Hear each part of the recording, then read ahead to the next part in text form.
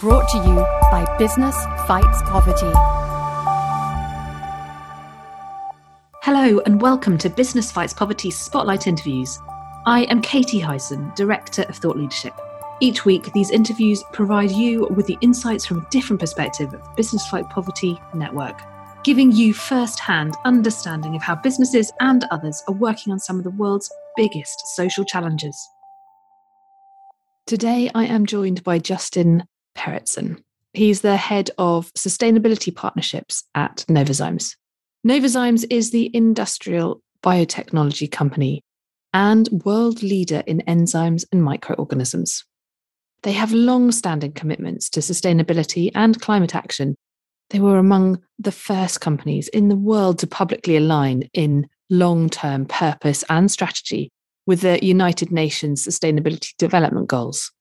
Justin has been central to Novozymes' sustainability activities as part of his 20-year career working at the interface between business and policy. Today, he is going to share with us his insights in navigating supranational organisations, how to get cross-organisational action, and public-private partnerships really working.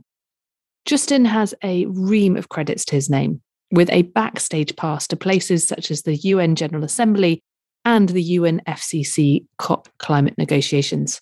We're going to hear more about them shortly. So without further ado, Justin, welcome. Hi, Katie. Great to be here. Lovely to be here, especially at this time of year. And thank you, as always, to Business Fights Poverty for all the fantastic work that you do.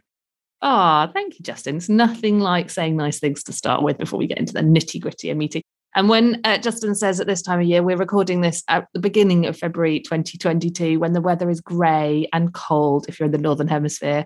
And Justin is located in a particularly cold, grey place. So we're looking forward to some sun at some point.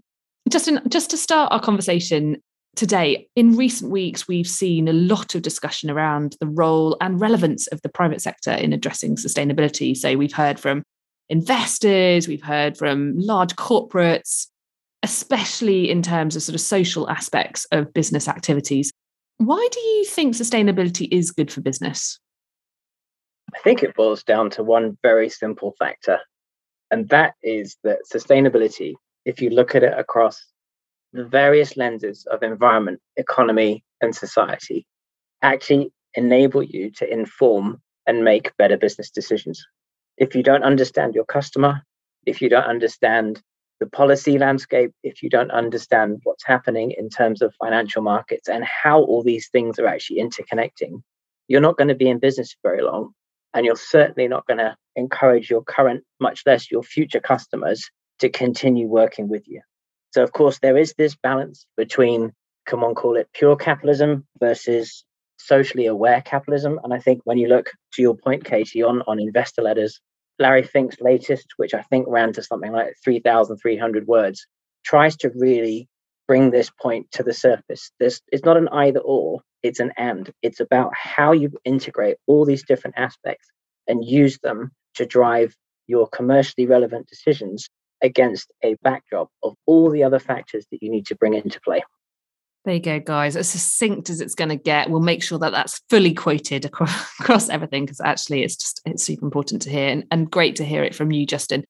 And on that note, I mean, you've advised on and led Novozymes' international engagement with the likes of the G20, the UN General Assembly, the UNFCCC, their sort of COP climate negotiations. So you're really kind of out there leading the charge in terms of kind of trying to communicate businesses' activities and or engagement with some of the biggest challenges of our time. What's it like on the inside of these kind of things? Could you paint us a bit of a picture for those who perhaps have never, well, me, quite frankly, have never been to anything like this? I mean, what have you learned doing it? What's business's role in engaging with these sorts of global matters? How do you go about it? I think probably best to start with the last point first, as in, why is business there at all, or in the first place? And especially why, very busy people like CEOs actually taking the time to turn up. And I think if you look at the latest Edelman Trust Barometer that came out very recently, over 80% of respondents said it was important that CEOs actually led from the front and were engaged and visible in terms of public policy conversations and issues that impacted not just their business, but society as a whole. So this is very much a space for like-minded corporates as well as stakeholders from NGOs and governments to come together and really try and not only understand the problems and challenges, but also try and look at the solutions and the opportunities. So of course, there's the public relations aspect of being there. But I think increasingly, this isn't just about showing off. It's about showing up. And it's about actually coming with something practical and concrete and being pragmatic in terms of trying to drive solutions forward. In terms of maybe how this looks on the inside, I have one maybe kind of anecdote around this, which actually relates to the UN General Assembly. I was with a colleague and we were actually at a reception at MoMA. I know this sounds awfully fancy, but there's a Jackson Pollock painting in the middle of MoMA. And I said to my colleague, I know it looks chaotic, but if you stare at this for long enough, it will start to make sense. And when you bring 193 countries together, when you bring tens of thousands of people together, of course, there's a lot of chaos around this, but that's also the magic of human interaction. We are able to understand and maybe look at things in a different way than we would otherwise be able to do from our individual, bias or silo, because we all have them. So how do you go about really deconstructing some of these issues and bringing in different perspectives, for example, from science or business or youth or agriculture, whatever it is that actually makes sense to you as an organization to then inform what you need to do next? So how many times do you reckon you went to those sorts of international events or things before you kind of felt like that painting began to make sense to you? Like, it must take ages just to get your head around it, let alone to start being able to engage and be useful. There is this element of obviously sort of sink or swim when you do these things to start with. I'm very fortunate. I work with some fantastic people who really come together as a team. And of course, working through the likes of Business Fights Poverty, you quickly find yourself in a space where you realize that everyone is actually there for the same purpose, which is, frankly, to try and make the world a better place. And I think once you start from that perspective, it's a lot easier to have conversations with people, even if you don't always agree on certain viewpoints. So there's kind of the practical part of actually being on the ground, but there's also the conceptual part of why you're there. And I think if you can balance those two pieces out, then conversations tend to be a lot more fruitful. And sticking with it a bit and your kind of experiences, Justin, you're also the chair of the Environment and Energy Commission for the International Chamber of Commerce. You're a co-chair for the Environment Committee, the US Council for International Business. So that kind of chairing role, that bringing together and helping people to kind of noodle through really difficult decisions. What's your approach to ensuring these sort of convening events and these collaborations actually can take action and potentially make a real difference? I think I'm actually quite fortunate to have those positions. And I think very much my starting point when it comes to those kind of convening conversations is firstly to listen. I have one very good friend of mine who's actually part Lebanese, part Brazilian. And his mother always used to say, you have 2 ears and 1 mouth, and you need to use them in those proportions. So I think first and foremost, actually trying to understand where different viewpoints and different perspectives are coming from is absolutely critical. I think the other really useful thing with those types of organizations in particular is the ability to think in different component pieces of any decision. So very much trying to take a strategic advisory perspective, very much also trying to take an operational perspective, and also trying to take a perspective that might be more technical, for example, in terms of how a piece of policy or a legislation or an investment decision is actually going to have a real world impact. And also, rather than trying to, consider this always as a negative, because a lot of these issues are quite heavy and complicated, but there's a lot of solutions out there as well. So how do you actually get that balance between addressing the challenge and also helping provide the opportunity? So again, through that process, we've seen a huge push through those types of organizations in particular to challenge business, first and foremost, to drive agendas like the 1.5 degree agenda on climate forward, particularly also in terms of trying to look past some of the immediate issues to what's next. Obviously, you now have a lot of conversation around things like trade and climate change. So how do you actually remove the roadblocks and the speed bumps that are there rather than hitting them later on? So again, it's this mix between strategy and practicality that I think is really essential to make sure that those organizations work on behalf of their members, and also that their members can see where and how they work for them. So you get this collegiative kind of collaborative approach really going. Really, really useful insights there, Justin. And full confession here to anybody listening, we have been trying to get Justin to have a conversation on a podcast for ages. And the penny finally dropped when Justin joined us recently for our Together for 22 summit. And Justin really kind of joined and lent in to a workshop which delved into partnerships and really trying to kind of move past or learn from the kind of COVID horrendous experiences to fast track some of the partnerships, the collaborations that we'll need in order to really deliver against whether the Sustainable Development Goals or tackle climate change or whatever the next catastrophe is. Justin, I wondered whether you wouldn't mind just sharing some of those insights that you shared during that workshop. What do you see as the kind of big movers, shakers, actions, learnings around partnerships and collaborations going forward? Firstly, thank you, Katie, for the invite to Together for 2022, which is always a great chance to get to hang out with some wonderful people from Business Fights Poverty and the network and really get to share some brain power. I think first and foremost, those conversations are very useful because they're a safe space. A lot of that conversation is under Chatham House rules, but I'm more than happy to share, or should I say confess, on a couple of things that I did say. Because one of the ideas that's been rolling around in my head for quite some time is exactly what you've just outlined. The Sustainable Development Goals have been around for a good few years now. We've obviously just been through and are still, unfortunately, going through COVID. And one of the mechanisms that has been deployed is actually the mechanism of a public-private partnership. And I guess confession on my side, I spent a chunk of my Christmas binge-watching Series 6 of Queer Eye, which is a fantastic way to spend your time and see 5 wonderful human beings shower kindness as if it was confetti around the world. And then I started to think of, well, what are these guys actually doing? They're giving a wonderful person a makeover. So do partnerships, particularly those kind of partnerships, need a makeover? So if we kind of double click on that for a moment, the design of a partnership has certainly been constructed and deconstructed in the last 2 years or so. A lot of organizations have taken quite a traditional approach to public-private partnerships and practically put them into the same silo that they've always operated in.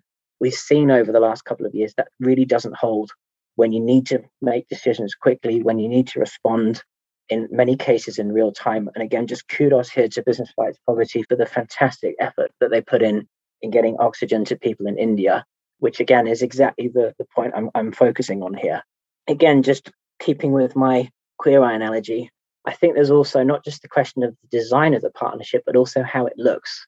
Is it age appropriate, frankly? Is it taking care of itself in the right way? Does it have the right ingredients to actually drive itself forward? And is it having, the right conversation about its long-term health to be able to deliver impact on the ground? So again, I think we're at an interesting sort of inflection point on those partnerships, because of course we're quite rapidly approaching 2025, which gives us 5 years for the SDGs and only 5 years as a whole for the rest of the 2030 agenda. So I think attention will be focusing more on partnerships, but particularly in terms of how we deliver strong partnerships and really how those partnerships deliver not just value for those involved, but real world impact on the ground. Just unpicking, you mentioned around the kind of public-private partnership, so the idea of business, civil society, governments and others coming together to make a difference. I mean, how do you see that dynamic practically evolving or developing in the next few years? As you say, the clock is really ticking.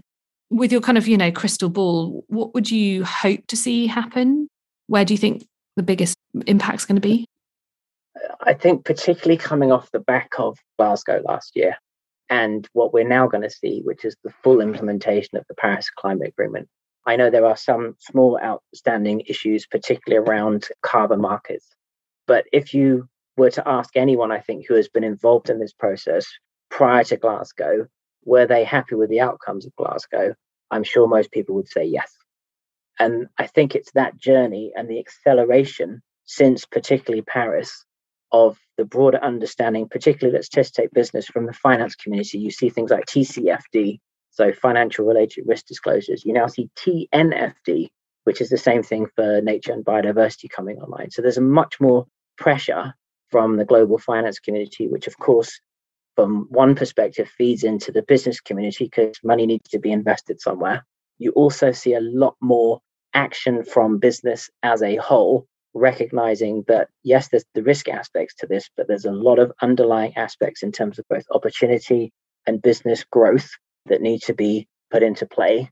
There's also, I think, a growing understanding of the need to have a conversation with civil society, not just NGOs, but also youth groups, and make sure we're actually talking with and to rather than past or at each other.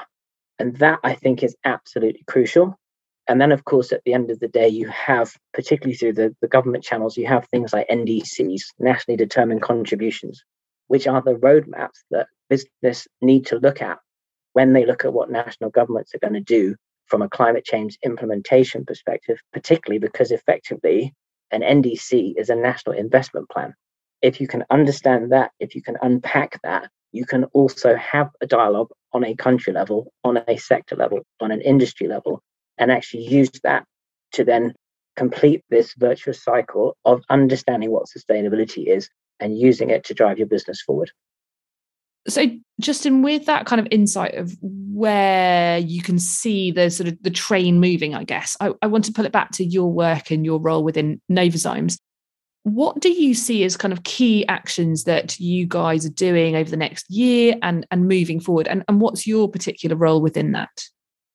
I think in terms of some particularly short-term actions, and when I say short-term, over the next year or so, again, now that we have Glasgow completed and the Paris Rulebook in full operation mode, it's a lot easier for companies like Novozymes, who have basically led from the front for quite a long time, to then go back and revisit some of their activities, for example, in terms of 1.5 degrees. So what more can we be looking to do to help reduce emissions from our own operations, as well as engaging with our customers to take that conversation to the next level? So certainly I would expect to see a lot more action around 1.5 degrees, particularly across not just scope 1 and 2, but also scope 1, 2, and 3. So how do you make that value and supply chain action and keep that momentum moving forward? So from a very concrete business perspective, that's definitely one area that the organization will look into.